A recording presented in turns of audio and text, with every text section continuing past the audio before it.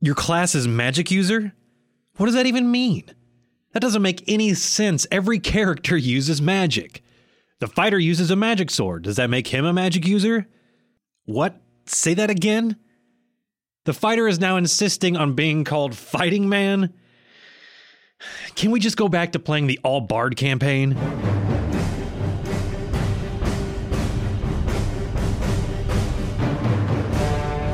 Hello and welcome back to the Grognards. My name's Dean Geiken. I'm Eric Hawley. And I'm Greg Ziegler. And today we're going to take it on a magical mystery tour. Is that correct? I knew you were going to go there. Okay, I'm predictable. Yes, today on the Grognards we are going to be talking all about those magic users, or people who played 5th edition, Wizards. That was a good movie, that Wizards movie. Yes, it was. I think we've brought that up before. We have. So, who's our DM for this session? Don't everybody raise a hand. It's probably my favorite class. I was going to say, I think it'll be Eric's. So Okay, all right. Maybe I should take this one. Okay, so you have the dice, and the table is yours. Where are we going with this? Well, interestingly enough, I didn't realize it was my favorite class till we started prepping for this podcast, and I sort of realized that the majority of my characters, especially lately, have at least a couple levels in Wizard. But we'll talk about those down the road. Let's talk about where Wizards came from. Yeah, and it's a little weird. Yeah, it's interesting you mentioned that this is your favorite class, or discovering it's your favorite class. It is not my favorite class, but my favorite character from time gone by is a wizard. Yeah, see, and I've kind of avoided playing a wizard because there's a lot of rules. Yeah. And a lot of choices. And I think we're going to get into that a lot. So My very first D&D character was a wizard. Now, his name was Strider, so don't judge me. I was 11. Okay. And he actually killed my second D&D character inadvertently. how did that happen? I was going to say, how did you... So when we started playing, we played one-on-one because we didn't really have a group. My friend came back from summer camp with the rules that he sort of made up. You mean lonely nerd kids. One-on-one, meaning your character fights my character? No, a DM you couldn't and one player. But since we Okay. only had one player, we would play two characters.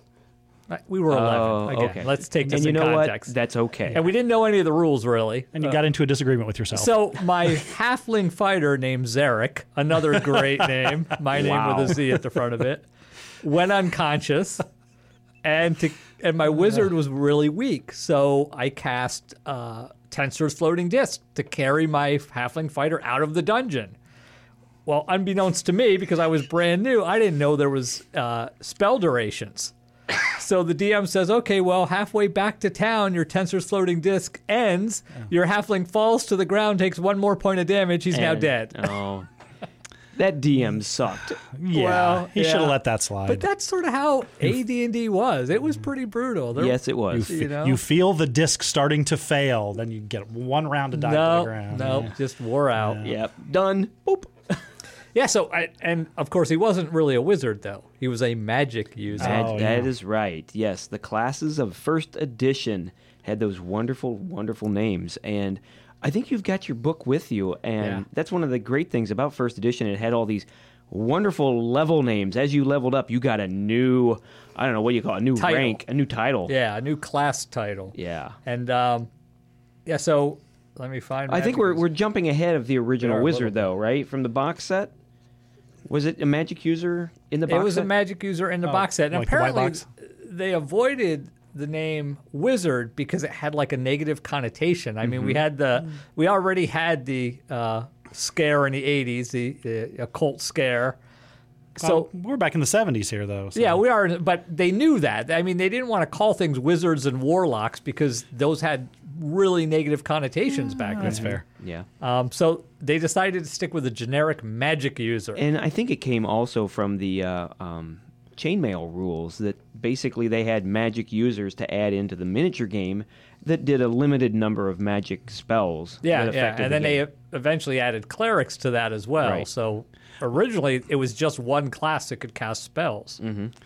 And to be fair, maybe they weren't not using those terms for their negative connotations, but just for their sort of pigeonholing connotations. You know, wizard, you're just a spellcaster as opposed to a warlock. You know, they all have baggage that isn't negative attached to them, and throwing magic user out there. You can do whatever you want. Yeah, so I mean, from the chainmail perspective, magic user makes sense. It's the mini that uses magic to Right. influence things. Yes. So the other interesting thing about first edition was, and we talk about Vancian magic a lot, if you ever sort of read any of the history, and that refers to Jack Vance and the Right. Dying Earth series of books. Oh, I've seen those. And it's sort of crazy when we think about how much this one author shaped Dungeons and Dragons. Because I can't think of any other book that uses that system for magic. I mean, and the system we're talking about is a wizard will study a spell, it'll be in his memory, and then it goes away once he casts it. And he can only hold so many spells in his mind at once. So, and that is pretty much a creation of Jack Vance. That's how he runs magic in his world. That sounds like me in an everyday occurrence. That was me in college. Yeah. But Study, any other test, forget. fantasy series, any other fantasy series, Gandalf doesn't have to do that. Nope. Elric does not do that. No. The Grey Mouser does not do that. No. None Grey of Mouser. God, what a great character. yeah. Yeah, what a great character. Fritz Lieber and the Fafford and the Grey Mouser series. So, Yeah, that is one of the foundational books, and he was actually still active during the era of D&D, I believe. So Yes. Nice. Yeah, but from a game mechanics standpoint, though, having a guy who can just stand around and sling spells all day was a little frightening to their chainmail sensibilities, I'm sure. And so that seemed like a good way to rein it in. I don't know. I mean, You've got a good point, Greg. I think that does make some sense if you think about it. The people who play those miniature type games, it's kind of a game breaker for them in some ways. And they're always looking for a hard mechanic for things because that's mini gaming is about mechanics. That's right. well, yeah. the original Wizard had a very specific niche, and it was artillery and information gathering. So from a artillery perspective, I mean, you had catapults in your tabletop games that could launch flaming balls of pitch, but they could only do it every 3 rounds or something. So Yeah. it is similar to that, but the information gathering component is huge for if you're playing like a fog of war scenario where you don't know where the enemy is or you want to deceive the enemy. That's a new aspect that I think makes wargaming much more interesting. Yeah. So first edition, we've got Wizards, and my beloved first edition. I just love the fact that they're racist as all get out. Yeah. Fantasy novels are very racist. I mean, you could only be a human, an elf, or a half elf. Yeah, that's it. To be a magic user. Yep. And I thought that was great. And that's where my first wizard or magic user came from. And he was, as I said, my favorite character from Days Gone By. But the wizard class has not been my favorite. I don't know. Maybe it's the same reason as Greg has. Too many rules, too many things to think about. I think that kind of catches a lot of people for that reason. Well, and some people, I think, in the fantasy gaming and genre, you're in it because it's fun to hit things with swords, or it's fun to throw spells, and you're in one of those camps, and so you lean towards the magic characters or the melee characters. And I was always leaning towards the melee characters. I did have an elf wizard back in the day, back in those Palladium days, but didn't use him much. Wasn't nearly as much fun as my thief that was going around just killing people left and right. And your wizard was extreme. I mean, he was basically a piece of chocolate in a hot room. Yeah. So first edition armor classes started at 10. That was no armor. Right. That's where wizards started because Yes. they couldn't wear armor. Couldn't wear armor. They might have a dex bonus. That Right. might get you down to 6 with an 18 dex, but you definitely didn't have an 18 dex because Unless if you you- had an 18, you put it in intelligence. Right, exactly. Or you got very, very lucky on your dice rolls, or somehow the DM allowed you to fudge it. But And the other aspects that people who didn't play first edition are always surprised here. You had one spell. yes, At first and level, that was it. You got one spell. You had to cast the spell you prepared. Pick a good one. Yeah. Didn't you get some extras depending on your intelligence level? I know clerics got. I think that may be the case, that you got extra spells if your intelligence was above, I think, a 12. I could be wrong, but we're checking that right now. The other big thing about that was you had... No, you got extra languages. extra... Really? Oh, that's useful. Yes. Okay. Well, regardless, you also got that whopping 1d4. Yeah, so what intelligence gave For you hit was points. the ability to know more spells at each level and to learn new spells.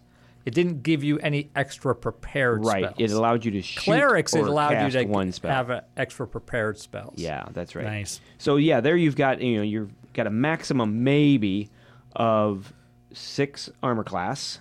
You might have upwards of 6 hit points. Yeah, if you had an 18 Constitution, Yeah. you could And get you've 8. got that one magic missile spell probably. And a dagger or a dart or a quarterstaff. Yeah, so Deadly weapons. they were, and that's why, Greg, Yeah. much like you said, you kind of lean toward the melee. My magic user, he was pretty buff. He was there to be able to at least take a few hits. And when his one spell, boom, went, he drew that quarterstaff and he was able to do some damage. Yeah, and in prepping for this as well, I always laugh at how convoluted first edition D&D was. So, wizards are tougher to play now. Anytime a new character starts, you never say, "Hey, you should play a wizard to start." It's always you should play a fighter or a barbarian, something easy. But I was wondering because we're talking about armor classes, whether there was a mage armor spell in first edition. I didn't recall there was. There wasn't. They did have a shield spell at first level, and I did not remember any of these details about shield, but it's sort of like the typical first edition rule. So it only protects the front, and it totally negates magic missiles. So that hasn't changed. It is a shield. It is a shield. It's a shield, yeah. But Makes then sense. it gives you an armor class of 2, which is good. 2 is a plate mail and shield normally, against hand-hurled missiles, so axes, darts, javelins, or spears. 3 against small device-propelled missiles like arrows, bolts, bullets, manticore spikes, or slingstones. Bullets and 4 manticore against, spikes? Yeah. And 4 against all other forms of attack.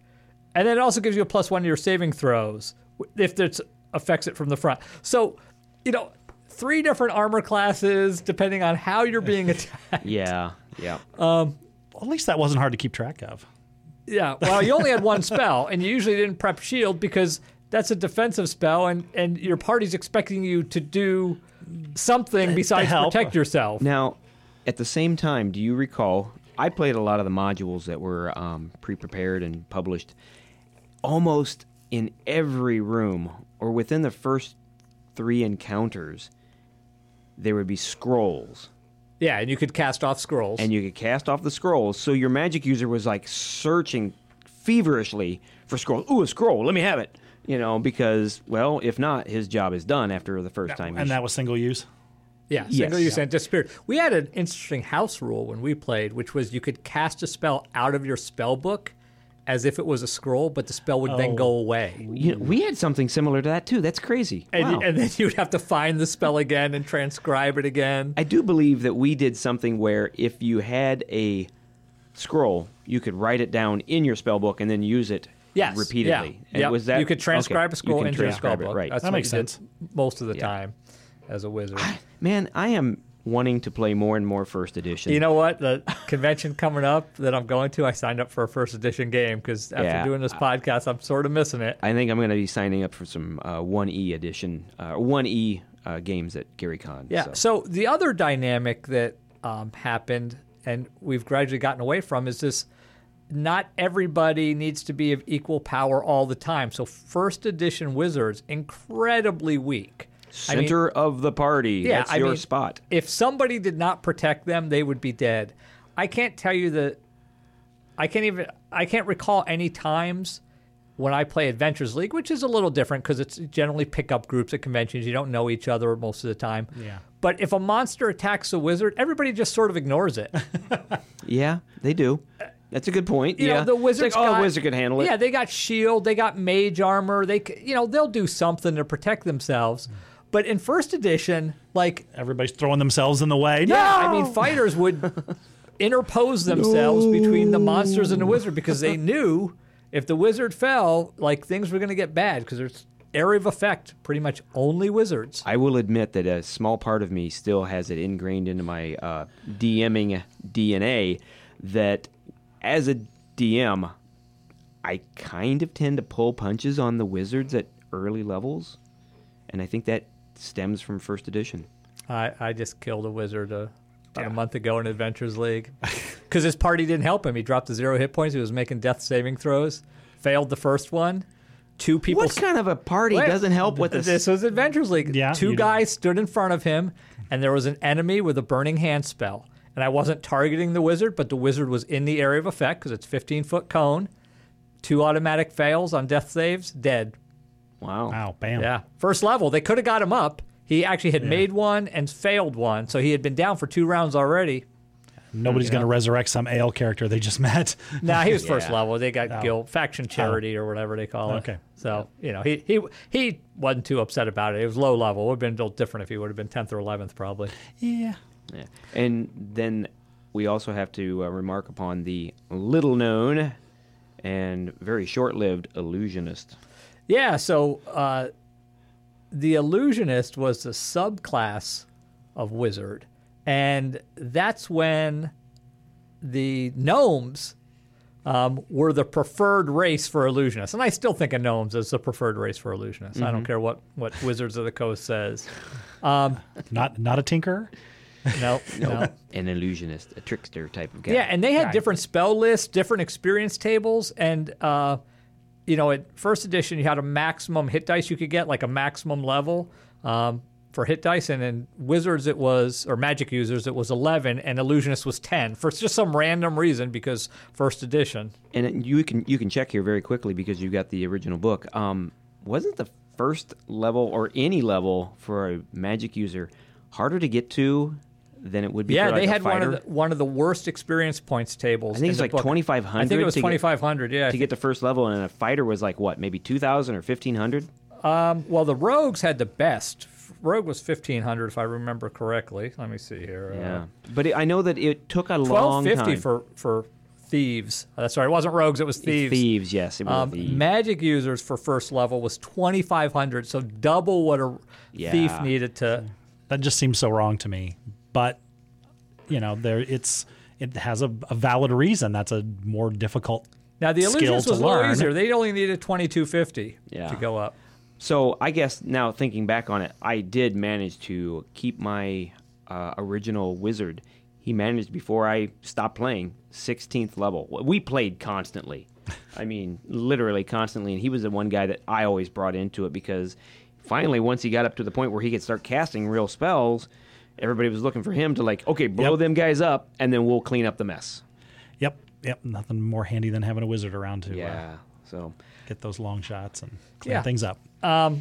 So that was first level, I almost wish they'd go back to having different power dynamics as characters leveled, but I think that's long gone. Yeah, I think I think in today's society of, everything for everybody, yeah, you're not going to get that in D&D anymore. Yeah, need that participation spell. Yeah. So second edition, now we got rid of the magic user and we turned into a mage, which is sort of a neutral term. Didn't have a negative connotation, didn't have a positive connotation. They rolled illusionist into mage, but then they added specialist wizards. They've always had those schools of wizardry. So alteration, illusion, enchantment, divination, conjuration, invocation, necromancy, and abjuration. And you know what? Every one of us who had no idea what those words were, we went and looked it up. Yeah. One of the great things good for about vocabularies. One of the great things for D&D, from D&D, was vocabulary. And you know what I'm still learning? Like, as a DM, somebody will be like, I detect magic. What kind of magic is on the door? And I'm still I'm getting a little better at knowing without having to look up what the spell is in the player's handbook, but it still sometimes throws me which for a school it loop. goes into. So, Yeah. So there's some divination magic on that door. Well, I will have to admit, I played absolutely no wizards in second edition. Yeah, second edition is when we got the bloat. So not only did they add specialization, and the way that worked was you got more powerful in your school, but you were forbidden from casting from the school opposite. So they had this little 3x3 chart with nothing in the middle. And whatever was diametrically opposed, you could not cast from there, which wasn't too bad sometimes. And were there spells that crossed over in between? I mean, was there a spell list where the spells crossed over from one school to the other, or did each school have its own spells? No, you still pulled off the general list. Mage list, but you couldn't cast. So if you were a necromancer, you could not cast any illusions. Okay. For Unless there was some kind of necromantic illusion spell, which there's not. It's every spell is a single that would be a break category. So. So I think it was an attempt to try to make them a little more powerful early on. But then, second edition was around for quite a while, and they came out with those handbooks, those class handbooks, and they had the complete Wizard's Handbook. The brown ones? Yeah, the brown ones. Yeah. And that added all kinds of stuff. New spells, careers, and their kits. So no longer were you a generic mage. You could be an Amazon sorceress or a witch or any of a numerous varieties of spellcaster. And I think this was the beginning of, as Greg said earlier, the complication of Wizards and why some people don't like to pick up Wizards, because they started adding in a lot of stuff in second edition. Got a lot of choices. Yeah. No internet to help you choose. Yeah. The change from first to second was sort of weird because there was a lot of oddities, like that Wizards could only be humans, elves, and half-elves. They didn't get rid of that as far as I remember. That stuck with second edition. Yeah, actually, I was wondering about that a minute ago. They made these changes that sort of added, but they didn't clean up the areas that were a little messier. Sketchy. It wasn't a true sort of revision. It was just like, hey, we want an excuse to add on and make a lot more money, I think. And well, yeah, because somebody's getting paid to write all those different spell classes, all those wizard classes. Edition. So that's more book, that's more pages, that's more money. Bingo. But, it is a business. Follow the money. Yeah, right. I mean, TSR was a publisher. And we did it happily. We gave our money away very happily for that. Yeah. So then we finally get to third edition. That was a major revision of D&D. I mean, they pretty much rewrote the whole system. And it made it I have to say, it confused me. It did. I wanted to run a wizard, and I was like, holy cow. And I kind of got intimidated by it. I think maybe I got a little lazy, or I was still pining for the days of first edition and, when things were a little bit easier, but maybe just hoping that it was going to be made a little bit more powerful. But instead, it just got more complicated. Yeah, third edition, 3 and 3.5. I mean, they sort of go together. They got very rules heavy. Yes. And the people who play Pathfinder, that's the kind of player that's attracted to that. They want all different kinds of options, all different ways. I'm playing a Pathfinder game online, and truthfully, I haven't even made an attempt to figure out what I need to do when I level. I just let the game master update my character sheet. I got so you're literally playing his character.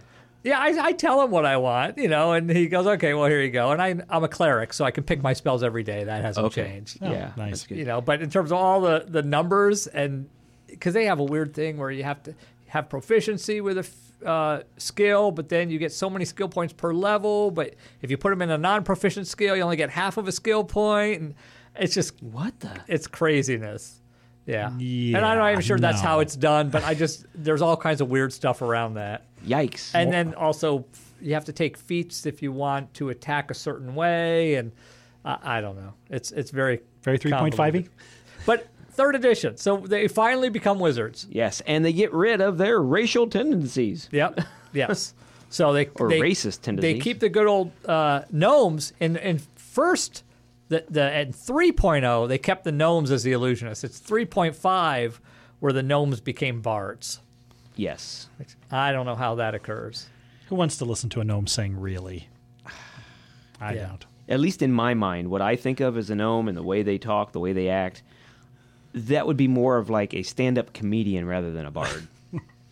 At least in my opinion. Nails on a chalkboard. I always just envision them with big noses. Mm-hmm. They actually describe them that way in the player's handbook. Yeah, yes. And the artwork, early artwork, they had like huge noses. Yeah, they were like almost a drunk-looking nose. It was all red and puffy. And everything like it was that. like half the size of their head in some of the pictures. It was just topple massive. Over forward if that was what real. What would be the evolutionary advantage of having a nose that large?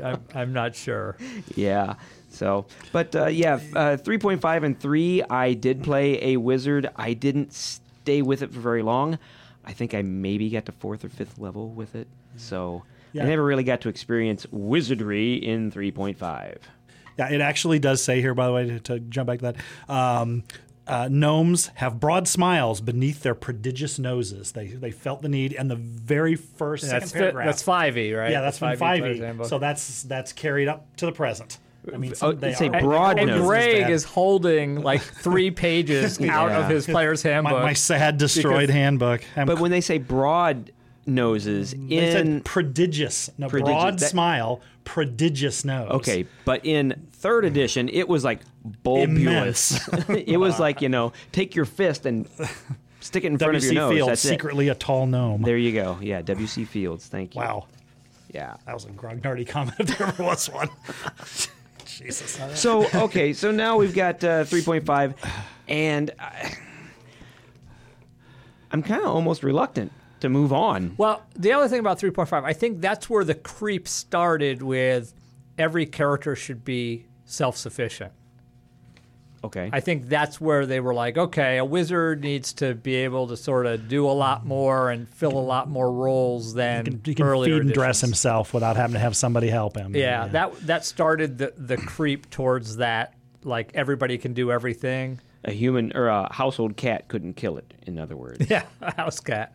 Yeah. They Cats were are nasty. mean. And rats, too. Those rats could be mean. Yeah. I have a I problem was with recently squirrels. reading up on that, your ordinary human, even in 3.5, could be killed by a cat in short order. Oh, yeah, because they had like, 1d6 hit points, I think? Yeah, and Yeah. a cat does 2 attacks and does 1 to 3 points of damage. Yeah, it was pretty nasty. Well, cat scratch fever, so Yeah. that'll get you. Yeah, it'll get you. It'll get you.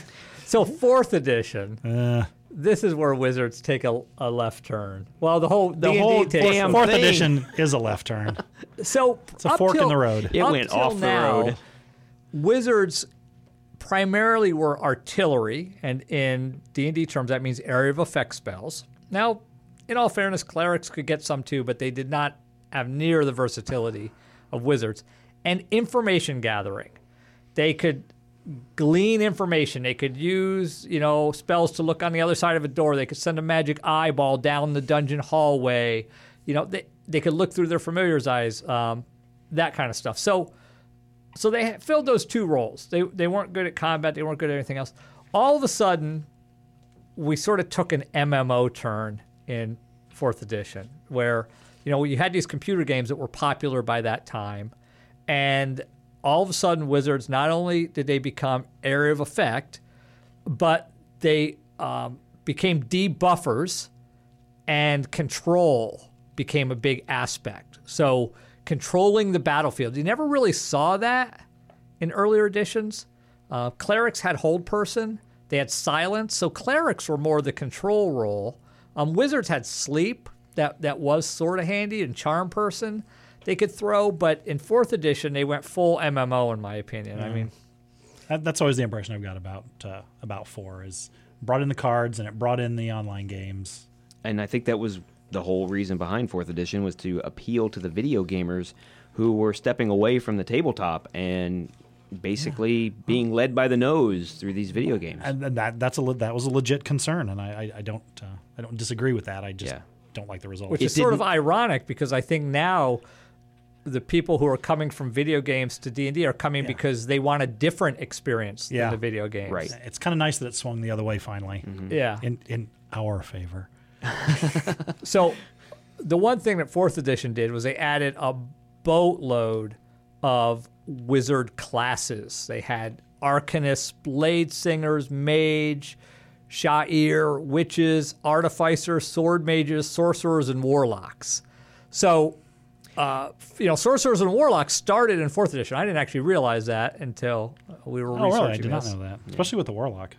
I knew warlocks were fairly recent. I didn't know they were around in 4th edition. Now, so these are the different classes that you just mentioned, all these cool names and stuff. Can we go back just a bit? If you'll pull out your original 1st edition. Oh, yeah, the titles. Names or the titles of a magic user as you progress from 1st. Let's go from 1st to 10th level and see what you get. Okay. Because, 4th level, you just named off Arcanist, Blade Singer, Mage, Sha'ir, and Witch. these and titles, things like that. I always refer back to these because they're so interesting. Okay, so here we are. This is we're stepping back a little bit. This is 1st edition magic user rank or level Titles in order level titles. from 1 to 11 because that's Okay. where they sort of stop. Prestidigitator, Evoker, Conjurer, Thurgist, Thaumaturgist, Magician, Enchanter, Warlock, and Sorcerer. So and then they become a wizard at 11, and then they just add their levels to Right. the end of their wizard title. But the first bunch of them, except maybe for magician, are actually schools of magic. And good vocabulary builders. Yes, and good vocab. And then the last one we have necromancer is a school, but warlock and sorcerer became character classes in their own right. Right. Illusionists are also sort of interesting. Prestidigitator, minor trickster, master trickster. They got stuck there. Kabbalist or Kabbalist? Kabbalist, I believe. I don't know. I think I always said Kabbalist. Kabbalist? yeah. Okay. Visionist, phantasmist, apparitionist, I like that one. spellbinder, and illusionist. Yeah, good old first edition. Those are fun. Yeah, I mean, those are still cool titles to tack on to the end of a character's name, in my opinion. Yeah. So we do have a little bit of first edition in fifth edition, Yeah. as you said. So, 5th edition came in. They split off Sorcerer and Warlock. We'll do some podcasts about them as well. Truthfully, I'm not really a fan. I do play a Sorcerer. I do too. I do too. I've never played a Warlock. They just don't appeal to me. I'm a warlock in one adventure, but we have not gone very far, so I haven't had much experience at this point. Yeah, I don't know. As a min-maxer, I always just like to have the ability to cast any spell. I don't like to limit myself. Yeah, Greg has played with me way too much. Just enough to know that, that doesn't surprise me in the slightest. Yeah. Yeah. So what makes fifth edition Wizards so good? So good. one of the things they add in 5th edition, ritual casting. And that's the ability to cast a spell without using a spell slot. But it takes a while. But it takes 10 extra minutes in 5th edition, right? Plus the normal casting time. Why that wasn't a thing sooner is beyond me. Like, that makes so much sense because back in the day, you never prepared certain spells because they weren't worth the spell slot. Yeah, that's true. You know, and it was mostly those spells that turned into ritual spells in 5th edition. You know, Detect Magic is great, but do you want to burn a first level spell slot for it? No. You know, especially in early D&D, probably not. Like, a lot of the Detect Magics were because you got an item that detected magic, and that's how you cast it. So, they added that ritual casting. There's a little bit of ability to recover spell slots. They also gave each individual school of wizardry their own unique abilities. And that sort of took the place of those weird subclasses in 4th edition. Yeah. It sort of pulled it back a little bit rather than full-blown separate classes. You know, all wizards share a core set of abilities that then they add on to based on what school they cast from. And the schools are abjuration, conjuration, divination, enchantment, evocation, illusion, and, necromancy, transmutation, blade singing, and war magic. Now, blade singing and war magic are from what? War magic not is in the from core. Xanathars, and blade singing's from Sword Coast Adventures. Okay, guide. right, because those are not in the core Player's No. Handbook. There. Which is kind of cool. They're pretty new. Because as our assignment for this podcast, we were to make up a wizard, and I had no option. I really didn't have the time, to be honest with you. So I went back to my original first edition and kind of tried to update him to the best of my memory and ability. And war magic was right where I wanted it to be. I have a character with 2 levels of War Mage. It looked pretty cool. I didn't go there, but yeah. Because my cool. character was just a mean son of a gun. Yeah. And war magic. You know why fit I that. took War Mage? Why? Because you get to add your intelligence to your Yes. initiative. So Yeah. the character I put it on Nice. has a whip of warning. I missed that one. And headband of intellect. So he has a 19 intelligence. He has a high dex because he's a rogue. I have a plus 15 initiative and advantage on initiative rolls. So I basically go first every time. That's his only thing. He just goes first all the time. Otherwise, But if he's got something he can do, he does Yep. it first. that's Nice right. thing to have. It is fun. Unfortunately, he's a swashbuckler, so it probably would have made more sense to go assassin so he could get that auto crit since he is going first. But So because I now know about it, and I have known about it for a while, war magic is kind of my favorite school. What's your favorite school? Um, Greg? He doesn't know. Apparently, Eric doesn't know. Greg, what about you? Well, I don't have one because the wizard that I made up for this podcast is my first wizard. Congratulations! Yeah, thank you. I was not very creative. virgin wizard, so to It is. speak. It kind of is. You know what? The blade singing, that sounded like something I wanted to get. I could see Greg playing a blade singer. So, but I didn't. I started out with the character and then worked into. I did the background before I decided where I wanted to end up, and blade singing just didn't fit where I was going, so I didn't. Well, pick let's that. we'll cover wait a those second. at the end. Let's back up a But, little bit. okay. and talk But about that sounds super general appealing. wizards. So one of their abilities at 18th level, they get mastery over certain spells. You get to choose a first level spell and a second level spell, and you can cast them at will without expending a spell slot. That's pretty cool. What spells would you guys pick? A first level? Say that and a again second- now. You get a first level spell and a second level spell. You have to be 18th level. Basically, really. to cast But it you well, can cast it at will without expending a spell slot. So I know right away what my first level spell is. Well, there's one of two. What would it be? Either shield or magic missile. I was going to go with magic missile. Magic I missile, think though, most you're 18th people would go level. magic missile, You're yeah. casting at the lowest spell slot, so you're still only get three missiles. all day, every day until Yeah, but at 18th fall level, asleep. you have a lot of spell slots. I think shield is going to be my go-to because anytime you get attacked, +5 to hit immunity, or +5 to your armor class immunity to magic Yeah, missiles. that's true. Now, granted, at high levels, armor class starts to not matter as much. So you would rather have the shield than the mage armor? I have not compared and contrasted the two. Well, here's the other thing, is that if you're an abjuration wizard, you get that little mystical shield, which we haven't talked about yet, but it's like a shield in front of you that absorbs shots, and that recharges anytime you cast an abjuration spell, and shield is an abjuration spell. But you might have to use a spell slot, though, for that to recharge. I'd have to look up the rules on that. But that could like work to your advantage. Yeah, just keep continually replenishing itself. So Yeah. But second level, that's a harder one. I'm not sure. This would be a hard choice. There's a lot of good spells here. well, let's not bore our listening Yeah, audience. I know, what you don't, you don't Sitting need listening to to us use a read. spell slot, so you Yeah, I could did not- basically always have a maximized arcane ward on yourself. Yeah, so just Yes. pick that invisibility that you can just disappear anytime you want. And I have a character Not a bad idea, going to Tom. eventually have that ability. Second level, that would be a good one. Yeah. So we've been talking about all the different levels and all the different types of wizards Hold and on, such. I got my second level one. Oh, okay, what is it? Invisibility. Hey, good idea. Everybody's Greg just invisible. said Well, that. I'm always invisible. Everybody's invisible one because concentration. But Greg just said that. Yeah. oh, did he? Yes. I don't Yes, listen I to did. Greg. Because you were No, reading. He doesn't pay attention I was, to me. yes. I'm used to it. Yeah. Even in the games? Yeah, pretty much. till he wants to attack Oh, me. hi, And Greg. then, You're here today? there's- I've been here for an hour. I've got a horde of wolves here. Oh, hey, there's Greg. What do you know? No squirrels. Yeah. Not in your game. That's AL. Give me time.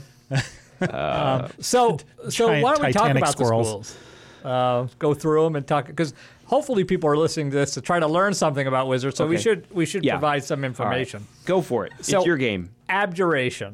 This is one of my favorites. This is one of my two favorites. That's why I had a hard time answering your question, Dean. I really have two favorites.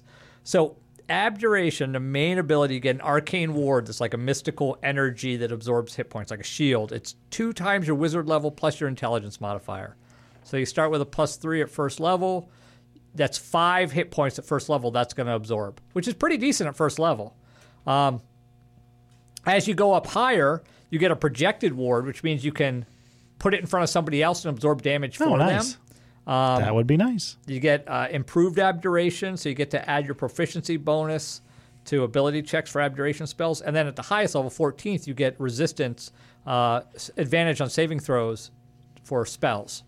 So, and resistance to damage. So that's pretty awesome. And for certain builds, it's pretty awesome. Conjuration's the next one. That could be cool. It depends on the DM. I guess you're right. Yeah. And what direction you want to take it?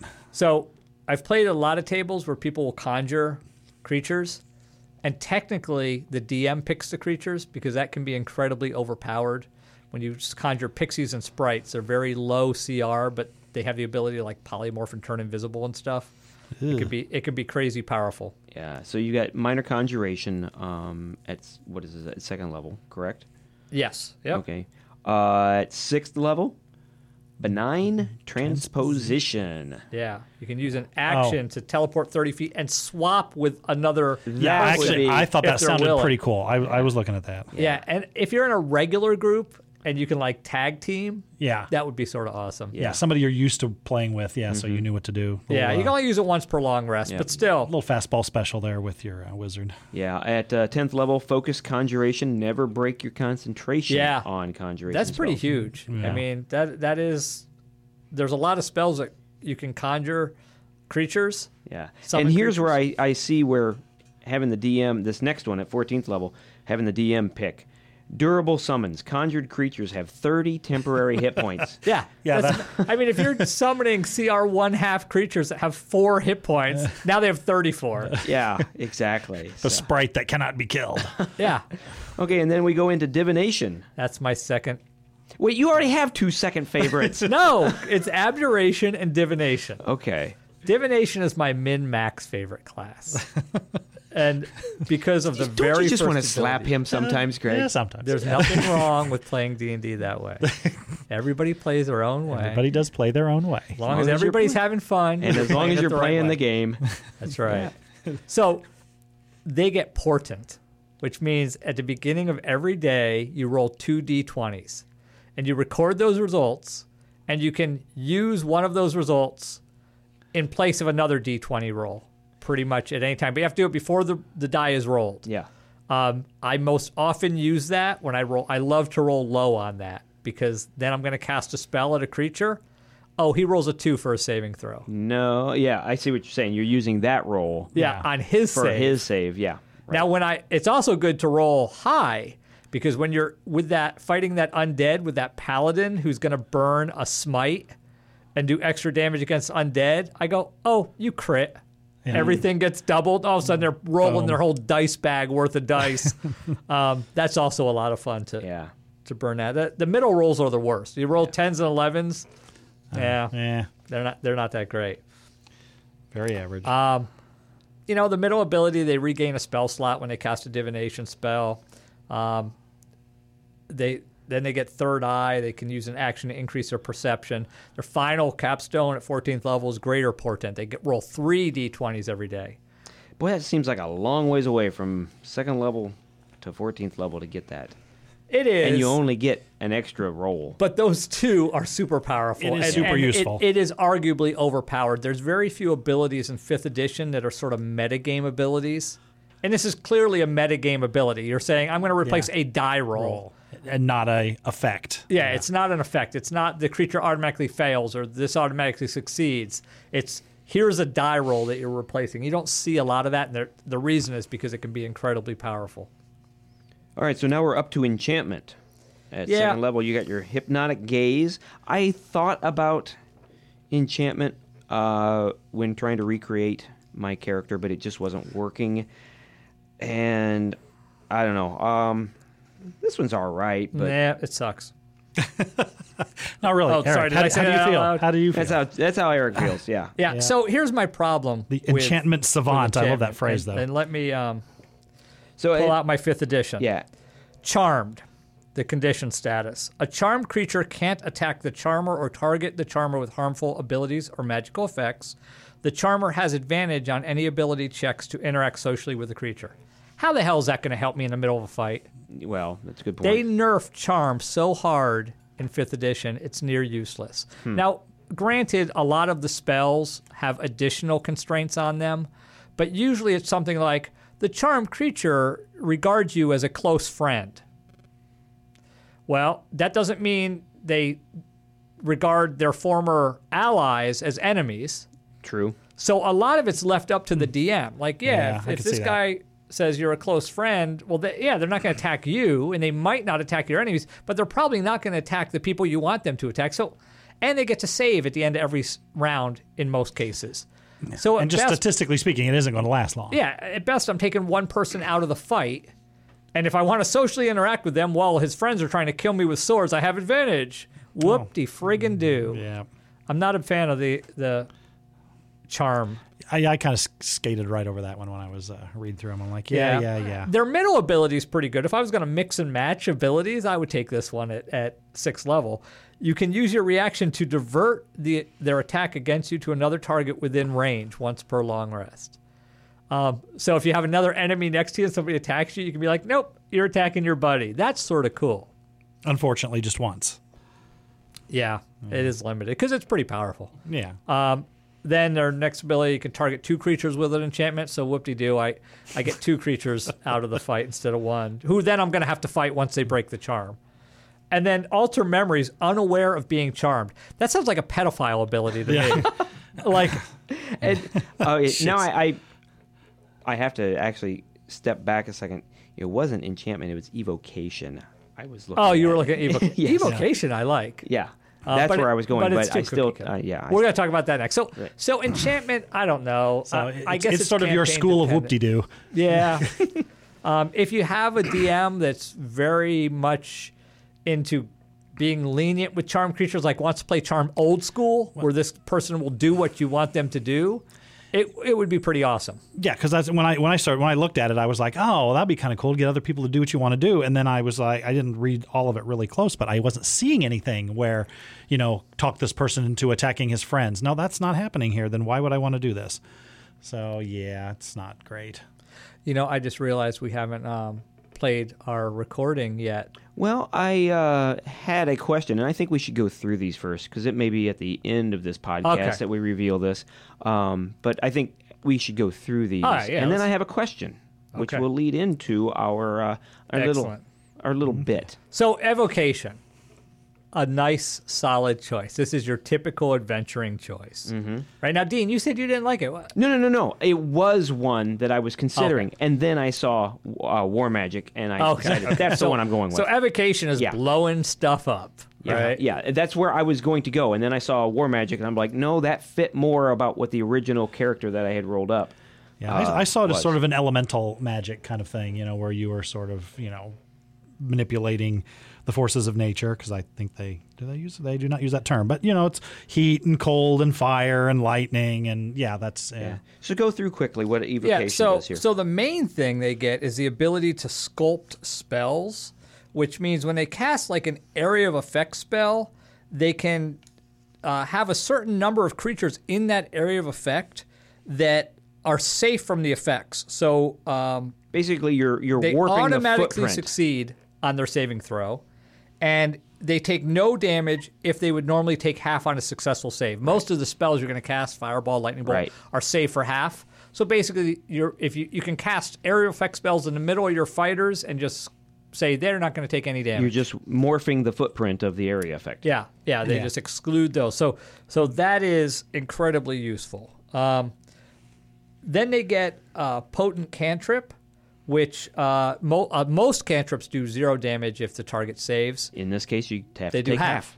Yeah, which is a nice ability. At least you're making sure you're doing damage. And then Empowered Evocation. You can add your intelligence modifier to 1 evocation damage roll. And I believe there's no limit on that. So anytime you cast an evocation spell, you add your intelligence. It's handy for cantrips. Yeah. Remember, you're already doing half. Cantrips scale with level. So you get a little extra bonus on that.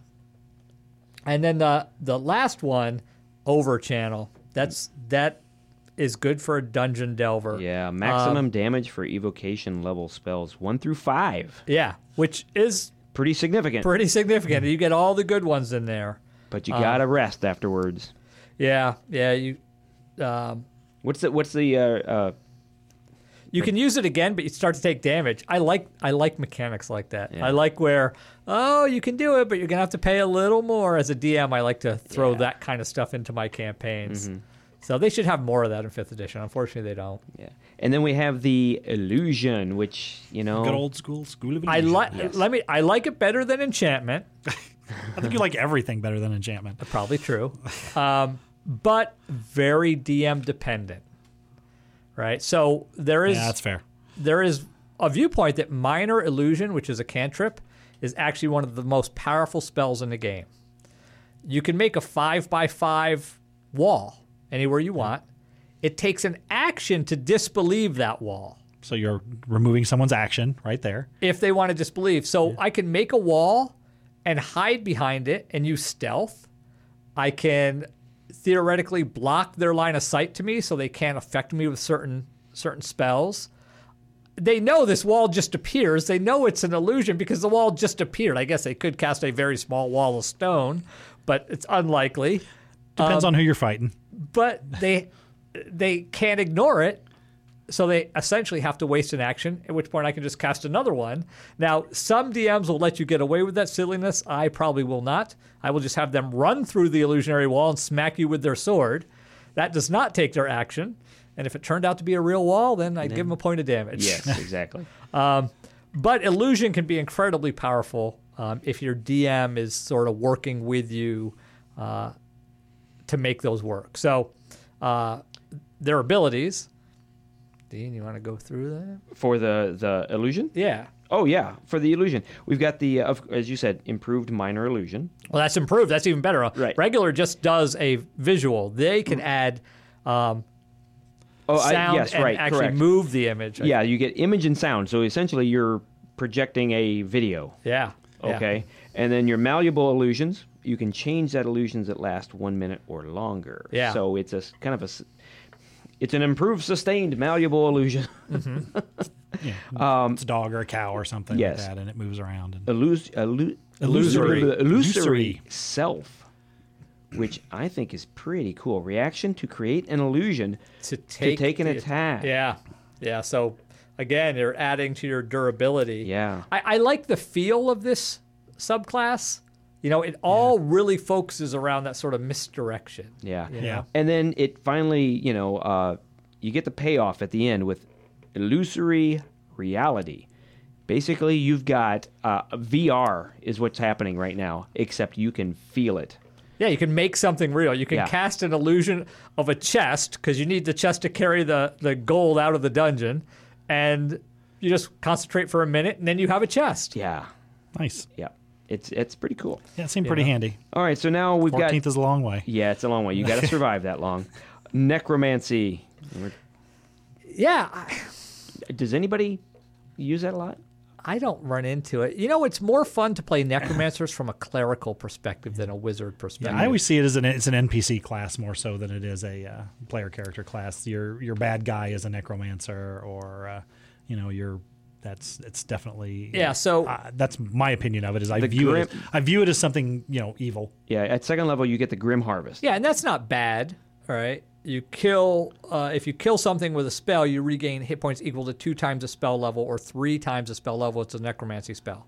So why wouldn't you carry around a bunch of mice and squish them? They don't. Well, you'd have to burn spells to do it. I guess that's true. Yeah.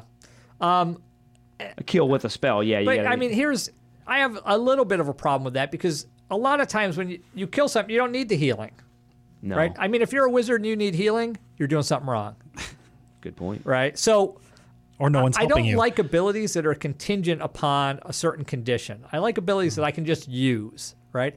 If it said it gave you temporary hit points, that'd be nice, right? Because then it doesn't. Then it's Something not used nearly as much as it should be. yeah, but I get them regardless. Yeah. Of whether I'm damaged or not. So that's my first problem with it. The second problem is this next ability, Undead Thralls. So I can animate a dead creature to add a skeleton or a zombie. And then there's all kinds of rules around, how it attacks and everything. Anytime you're just adding creatures to the table, it's a Yeah. pain in the ass. It's bad enough Especially to keep when you're track not the of familiars. DM and the players are adding characters or Yeah. adding pieces to the table. Yeah, I actually read online comment about somebody who wanted to play a wizard that could summon a flock of ravens and have a raven familiar and then polymorph themselves into a raven. And I think the calculation was there would be 22 ravens flying through the dungeon and nobody would know which one was the caster. That's fair. Can't do anything Now, with his polymorph though, can he? So Well, if you take a sorcerer, you can get subtle spell meta magic, And depending on your DM, you might still be able to cast spells. Now, the problem with polymorph is you take on the attributes of the creature. So You're it works fragile. better as a druid with wild shape, but then you have to be high enough level to get a raven. You could do a non-flying creature at a lower level. It's definitely something to be fun to play with as a player while being a nightmare for the DM. Yeah. Well, and then somebody... Which raven do you hit? Let's just roll random. Yeah. Whoops, wrong raven. A lot of bird feathers. And you don't get invited back to the next game. Yeah. So, necromancy, again, you're just adding zombies. Yeah. They might be handy. They might not. I mean, at least their movements are predictable. Yeah. Then their next ability, resistance to necrotic, and your hit point maximum can't be reduced. Okay. Big deal. Like, how many times How do you often does that come venture up? Yeah. that's going to matter? And then finally, at 14th level, command undead, control an undead within 60 feet With a saving throw. So they get a save against it. I mean, if you're already got sort of meh abilities, why are you even giving the undead a save? I guess you have to, because there's some pretty powerful undead that... Well, you're kind of countering someone else's spell that brought the undead, that raised them. So none of those abilities strike me as something I go, wow, I really want to be able to do that, unless I make the one that turns into a raven. Okay, and the last of the core schools of magic, transmutation. Yeah, so in making our characters for this podcast, I started with a transmutation wizard, and I couldn't make it work. I like the abilities, but I couldn't think of one that was interesting to me. So let's go through the abilities. So minor alchemy, you can change the physical properties of one non-magical object. That's a great role-playing ability. yeah. Right? I know in Critical Role they had a character that they had a little scam going where they would take they called it a magic bowl, and they would put a copper into the bowl, and it would change into a gold piece, and then they would sell this magic bowl to an unsuspecting, dupe, and they'd be like, "Oh, I'll pay you $3," and it goes, "It can only do it once a day, but it can change a copper piece to a gold piece. We'll sell it to you for 10 gold pieces." And everybody's like, "Yeah, I'll do that." Well, in fact, it was just the transmutation wizard that was changing the copper to gold, which then reverts back 10 minutes or an hour later or something. And you got a day to get out of town. Yeah. So, I mean, a great role-playing ability. Then you got this transmuter stone, which is really a lot of rules. Greg would not like this class. Yeah. So you can... I did skate right over this one. I read the first paragraph, and I went, crap. And then I went on. Takes 8 hours. 8 hours to make one of these stones. You can only have one of them at a time. But then that stone can either give you dark vision, plus 10 speed, proficiency in constitution saving throws, or resistance to acid, fire, lightning, or thunder. Helpful if you know what you're going to be fighting the next day. Yeah, the dark vision is handy. The speed could be handy. The constitution saves, maybe. I mean, it's nice, but it gets better later on, because the next ability, the capstone ability, the next ability is shape changer. You can polymorph without spell slots to transform into a beast CR1 or lower creature. CR1 or lower, nice. Yeah, and I'm not sure, again, that's like a bear, like not a brown bear, but a black bear. So the problem I have with that is that the polymorph spell, again, it replaces all your mental ability scores with that of the creature. You keep your alignment and your personality. So you're not casting spells. That doesn't make sense. You're a wizard who's now polymorphed. Usually the general polymorph is a druid who wades into battle and does as much damage and acts as a hit point sink for damage. Yeah. And then they poof out of it and they're back to being a druid, and they got decent armor class and they can cast spells. What's a wizard going to do as a CR1 half or CR1? Yeah, let's face it. If you manage to get to 10th level and you're a CR1, you're kind of going backwards. I mean, it's handy for scouting, I guess. You could be a bird. It's more, you could be more of a role playing than a combat fish. Ability. Yeah. There seems to be a lot of those here. So now the capstone ability, your level, what's that, 14? 14 ability. You can consume your transmuter stone. Nom, nom, nom. And that sounds lovely. It uses it up, and you can do a variety of things. One of it, you can transform an object into a different object. You can cure everything, but the big one is you can raise dead. Yeah. Now raise dead normally has a component cost. You have to buy an expensive gem, like 1,000 gold piece gem, to cast that spell. I don't think you have to do that for this one. You just can cast raise dead, and you can make one of these every 8 hours. So it's raise dead for everybody. Right? Nice. And you can also restore youth. But I think you need to set up a store on the. I'm sure that happens a lot on the street. Put your shingle out and make some if money. you're a transmuter once a day, man. Yeah. You know. That's a pretty good steady income. Why would you adventure? That's the bigger question. That's right. Once you hit that, get fat and transmute. But you can only do it, once per transmuter stone. So and you can only use it once per long rest. So that's sort of a cool ability. But again, is it a wizard ability? Like to cure? Well, if you want to cure and raise, just play a cleric. Yeah. The other stuff is cool. The restore youth, it subtracts years, but it doesn't actually decrease your aging. It just makes you look younger. Does it restore your physical abilities as a younger person? I don't think we have adjustments to. Remember in first edition? Yeah, age adjustments. You could, if you wanted to, roll for your age, and depending on your age, your strength may have gone up, and your intelligence would go up, and strength go down, and blah blah blah. A big early controversy from the early Dragon magazines were that female characters had lower maximum strength. They could not have an 18 strength, but they weren't compensated with any other scores. They just said higher and traditionally you give they get +1 dex, -1 strength or something. Yeah. But they didn't do that. They just said, no, they're women. They're not as strong, -1. And that did not go over well. Now, granted, back then there weren't a lot of female D&D players. That's true. But it's still sort of a sore area for some people. You still see that come up every once in a while. Yeah. I like that. The restore youth is to a minimum 13 years is as far back as you can go. So you can't be fighting somebody in their 20s. You can't turn them into a toddler and then spank them and say I use bad smack, and then they're that ain't gonna happen. Yeah. So blade singing, Greg. Why don't you describe, since this is sort of your. Is this the only one that actually has racial limitations? Yeah, I believe it is. Now, they did come out with some feats in later books that have racial limitations, but for classes, I think this is the only one.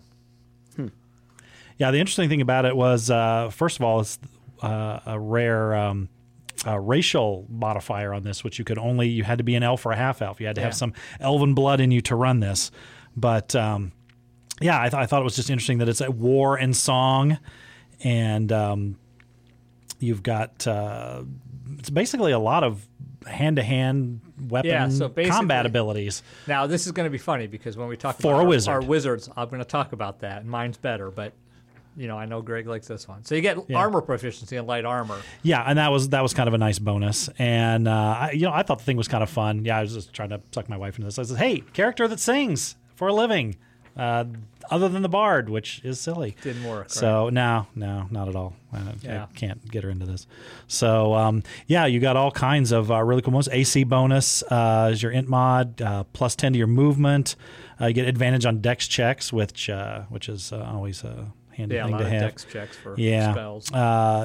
It's always these. I always like all these int modifiers you get with your wizards. So for things that might not on their surface need an int modifier, so get your bonus to conceal checks, extra.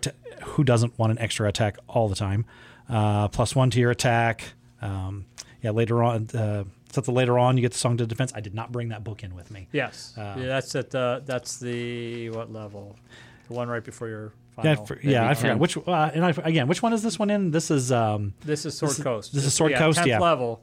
That's when you get the Song of Defense. Song of Defense. Yeah, blade slinging uses a reaction to expend a spell slot to reduce by 5 times the slot expended, and then of course your ultimate, the Song of Victory. You get your int mod to your melee damage. Yeah, which, so you're basically playing. It's a Gish, except he sings. Yeah, it's a fighter wizard. And how many of those people? A singing fighter wizard. Yes, your Song of Victory. Everybody's singing "We Are the Champions." Yeah, and then you whack people with your sword. My version's better, and there's no singing involved. Your version is better, yeah, but we'll talk about that. Okay. I know you're just getting your int modifier to that melee damage. Are you getting your proficiency bonus as well, or no? I think it's just in. Okay. Which it should be 5. Yeah. I mean, +5, that's not bad. You get 2 attacks around. Why don't you take the attack action? So it's okay. It looked fun. I was, like I said, I was thrown by that one and the War Magic one next. Yeah, so the War Magic, the last one, that was the Xanathar's Guide to Everything class.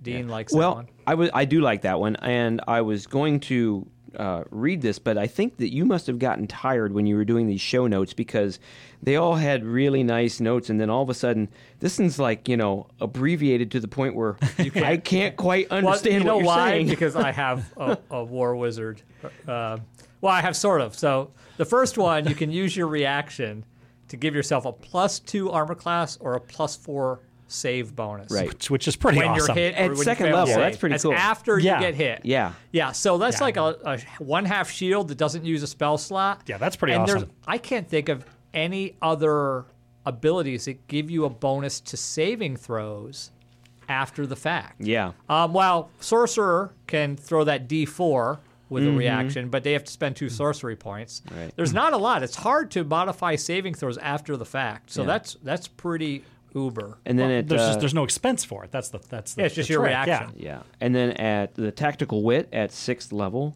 add. Actually, that's also at 2nd level, I believe. Oh, is that at 2nd level Really? also? Yeah. Wow. See, I can't tell your notes. I They're know. not following the same I know format. because my War Wizard's only 2nd level and then has Rogue. But They anyway- add their intelligence to their initiative. and that's pretty cool. Yeah. That So is. that's where you're coming in and going first all the time. Yeah. With plus 15 to your yeah, initiative. because I also have, as a human, took the alert feat, that Yeah. whole deal. Right.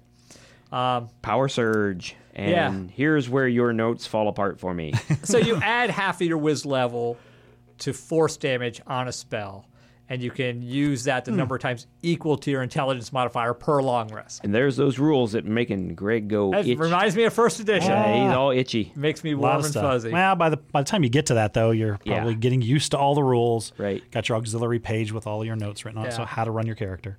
Then you get durable magic, +2 armor class, and on saves while concentrating. That's sort of good. I Yeah, mean, that's nice. Armor, the saves by itself would be decent, but the fact that you get armor class 2, and the final one also sort of cool, deflecting shroud. You do half your wizard level damage to 3 targets within 60 feet when using the arcane deflection feature. Yeah, that's pretty awesome. That was the one that gives you the bonus to your armor class or to your saving throw. I mean, they call it war magic, but really it's a lot of defensive magic. It seems there's a lot of defense spells. The idea and is being abilities a going wizard on like here. in an army that's going to wade into battle behind the troops. That's sort of the concept behind Right. the war Yeah. magic wizard.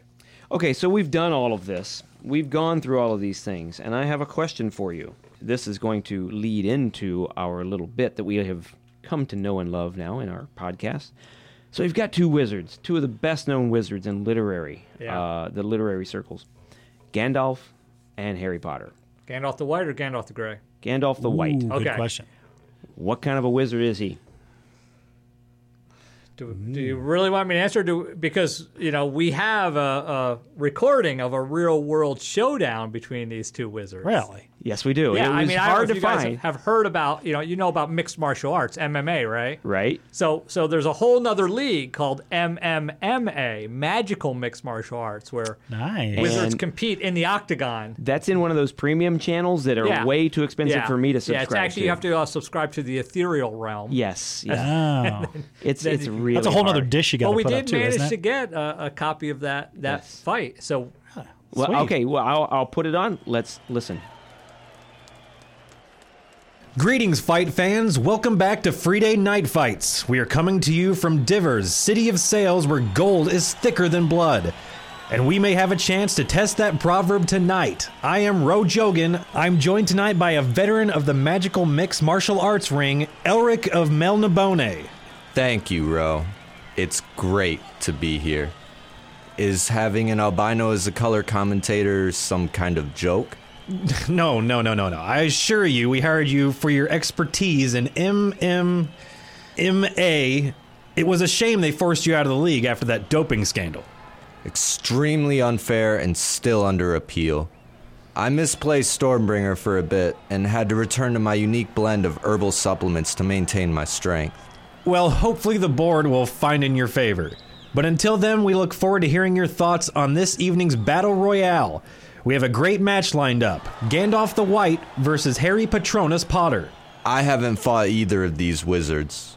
I thought about killing Harry at one point, but I am a one kill, one soul kind of guy, and didn't want to chase down all his pieces.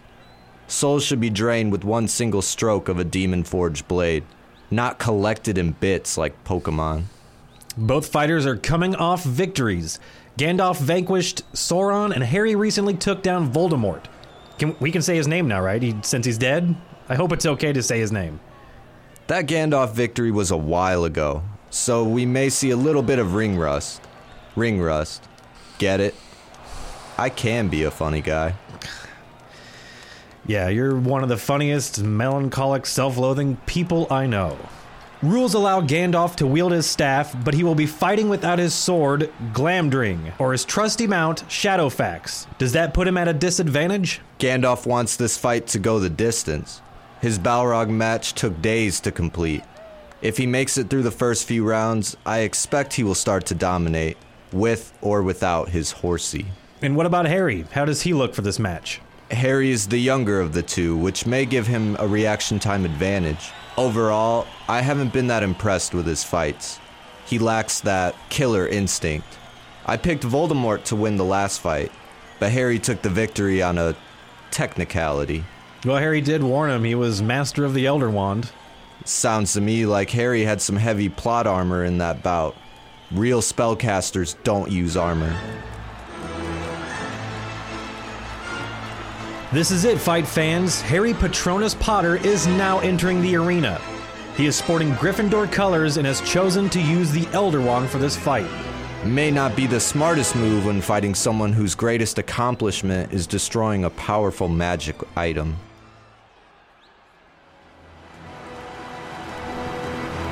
And here comes Gandalf, entering the arena carried by a giant eagle. It looks like he will fight in his traditional white robes. I missed the gray. Let's go to referee Herb Dean. Okay, wizards. I've already spoken to you each individually in your towers. I expect a clean fight. No casting before the bell. No disintegrations below the belt, full body only. Try to keep area of effect spells within the ring.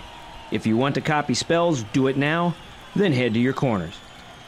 Harry looks hopeful that Gandalf will share some magical knowledge, but Gandalf is having none of it.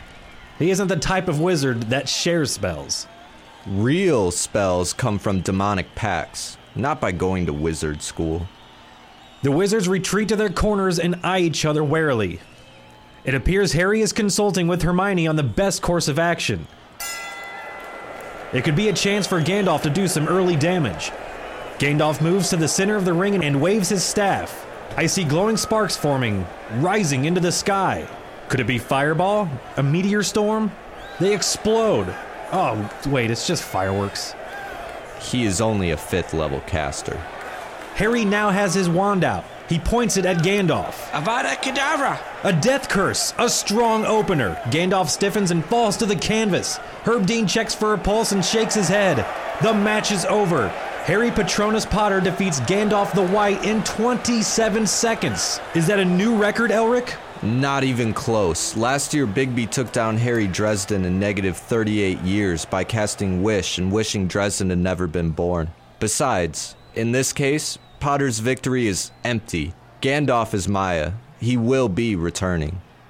Well, there you have it, fight fans. A quick victory by the boy who lived again. We will see you next week for our cross-planar brawl between Bigby and Raceland. Any predictions on who will win that match, Elric? I expect Bigby will have the upper hand. Oh my god. All right. I was surprised. Yeah, I was surprised. I'm not a Harry Potter fan. I'm not either. I think he was cheated. Yeah. But he I think Elric was right. He should have killed him first. Yeah. Just taking him out. Yeah. I did like the ring rust comment. Though. Yeah. People didn't catch that. I've always been an Elric fan. Yeah. So, a lot of stuff you can do with Wizard. You can go into the entertainment circuit, apparently, and fight for money, which is really what adventurers do anyway. Yeah. Murder hobos. All right, so we've impressed you all now with our knowledge of wizards. Hopefully. And we kind of set upon ourselves a task of coming up with wizards. An interesting wizard. And apparently... Oh, you didn't tell me that part. Greg's the only one who actually did the homework. Yeah. Well, I tried. In all fairness, I tried. But my problem is that any wizard I found interesting, I already have made. Exactly. And that's what I've done too. You guys have resources to draw upon. I did not. So, Greg, go ahead and briefly tell us about your semi-interesting wizard. I don't even know if I would go that far. He's I have engaged in a lot of cliches. Is he Tim from Monty He Python. is not. I didn't He go took an there. enchanter. I tried to do some things I don't normally do. Number one, he's a gnome. I have never done. Is he an illusionist? He is not an illusionist. See, that would have been bonus points from my side if he was an illusionist. Well, yeah, and I had read that in the books, and you had pointed that out, so I steadfastly was not going to go illusionist. Because he hates you. -1. So yeah, so I didn't want to go. He is actually an evocation wizard. Another -1. Yeah. So neutral good, not too stressful. You know what I, NG, but you know what I have call that? That's the cop-out alignment. That's Kind of- I call well- it nasty girl. Well, That's I what was it- reading around, and it wasn't necessarily one, but he's he You're like, needed, I he want to needed be to either good, be but I'm neutral not or really, good. not really Yeah. that Yeah. much into being good, so I'll be neutral good. Player's Handbook did say many, if not most, gnomes tended to be neutral good, so I decided to defer I won't to the subtract wisdom points of for the that. Player Handbook. A lot of times I deferred to the wisdom of the Player Handbook here, but this is the first time I've ever played a person of reduced stature. I've never been a halfling. I've never been a gnome. I've never been a dwarf. I tend to play tall people. So we went. His name is Warren. What? Yep, Warren. War and Peace. Yeah, you know, I had that did run across my mind. Warren. Warren Robner, Anastasia Dergel. Warren. Gnomes tend to have a lot of names, Yeah, that's good. and one of his names he stole. I had him. He's got backstory. Don't have a lot of stats. Have backstory. Of course he does. Of course I do. He is a forest gnome from an area that was heavily in with elves of a similar nature. His village had been set upon and mostly destroyed, and he was the sole survivor of his people when he was a very small gnome, which is a disturbing thought Call because out he's the probably Blue just Oyster about Cult little. the Soul Survivor. Yeah, oh, Good there we go. song. That is a good song. And he was taken in by Reardon Amastasia, which was an elf wizard who, did most of his study in the control of the elements and stuff, which is why I went evocation. So he wasn't necessarily. I did go sage.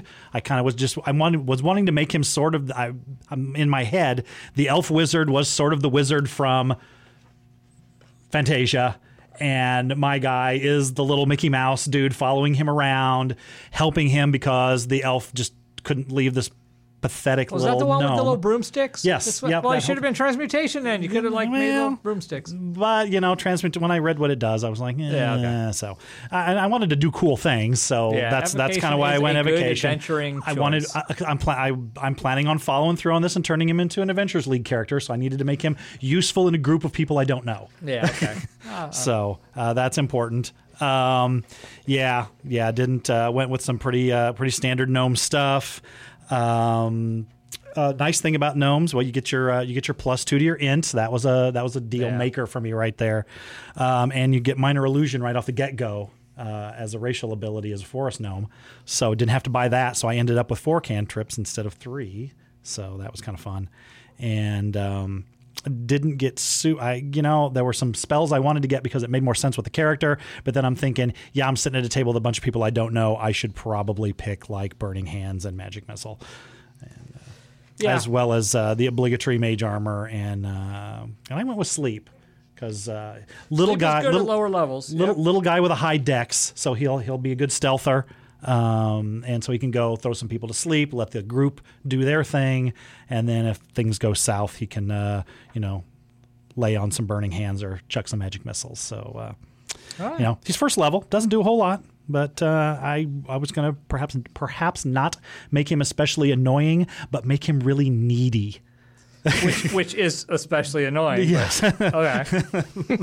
So anyway, so that is Warren, which his initials, by the way, spell rad with a W. WRAD. Oh my God, Greg.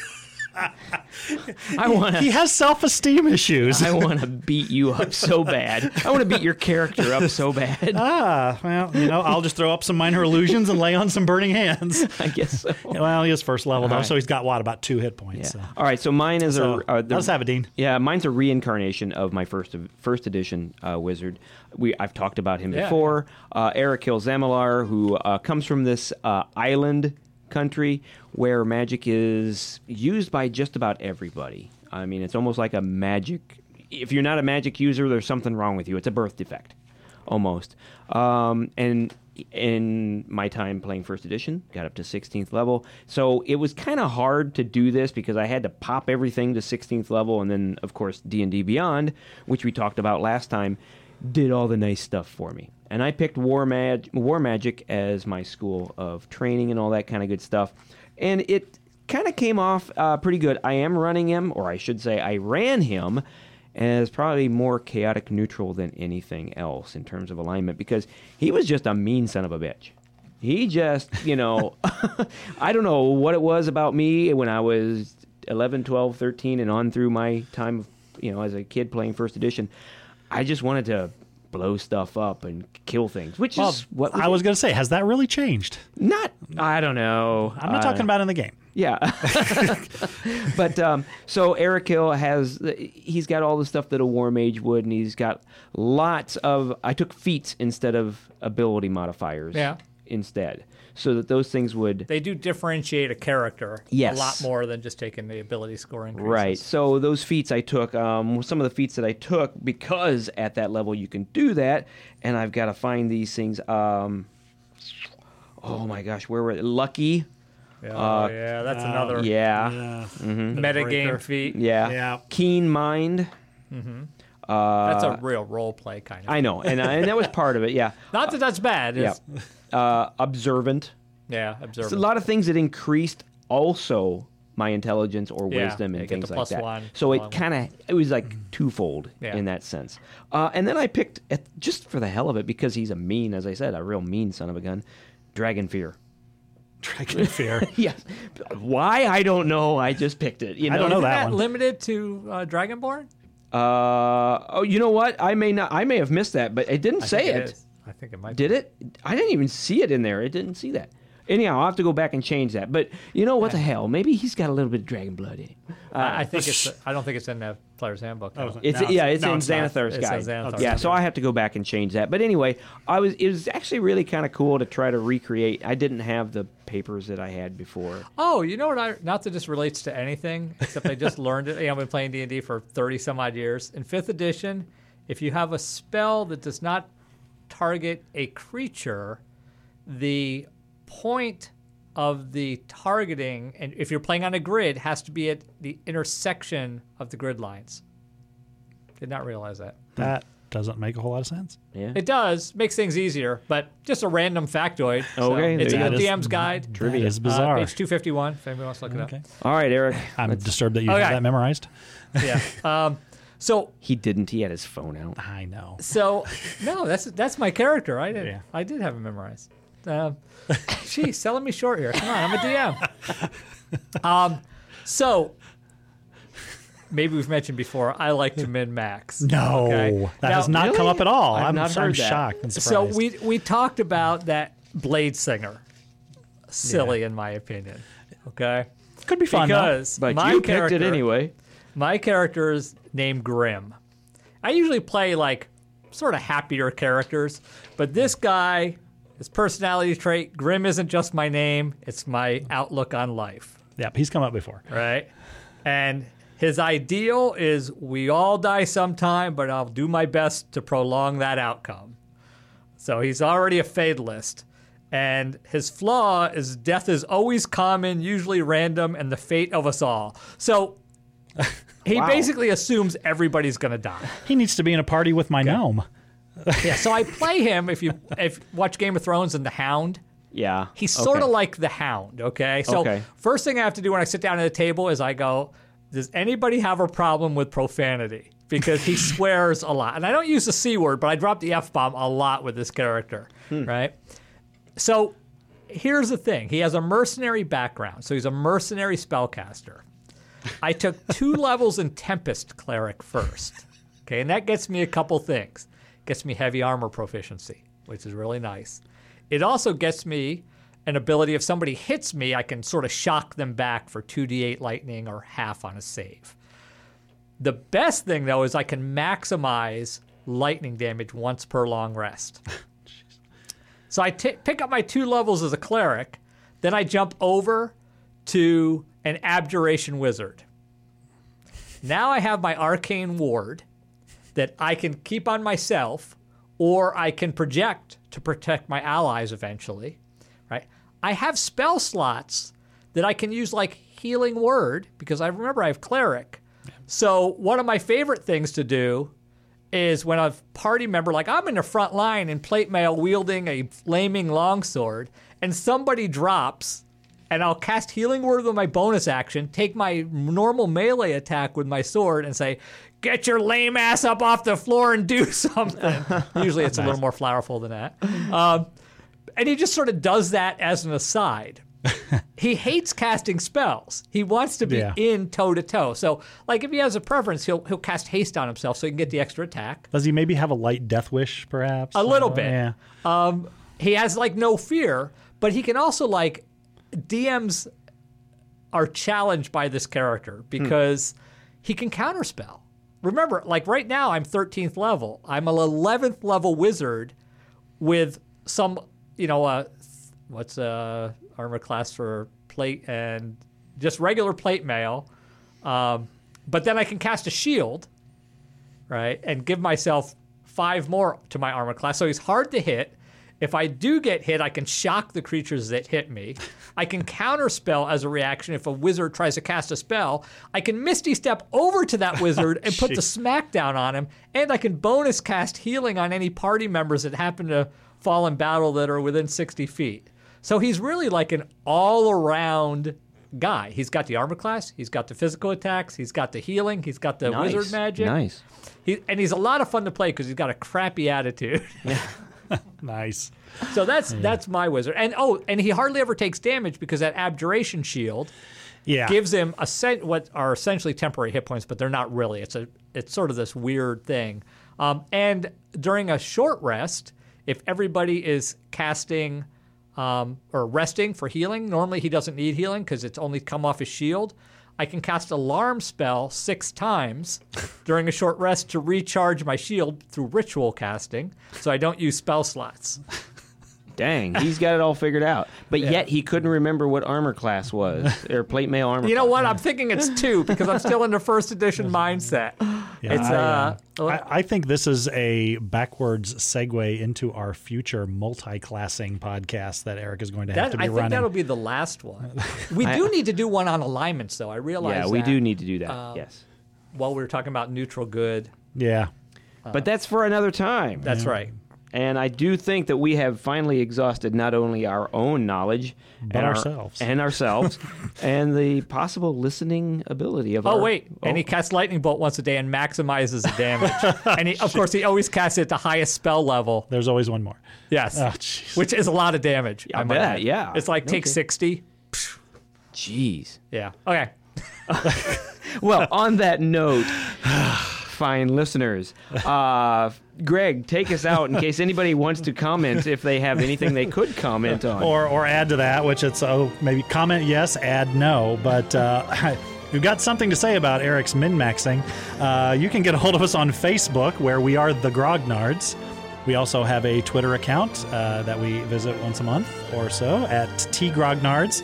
And on Instagram, we are _Grognards. And of course, if you like sending emails, we are gamers@thegrognards.com. And if anybody wants another class to come up sooner, let us know. We sort of have a rough order, but we're not tied to it. We're not. I know we've already flipped a couple of them around. And all right. So, with that being said, for the Grognards, I'm Dean Geiken. I'm Eric Hawley. And I'm Greg Ziegler. Game on.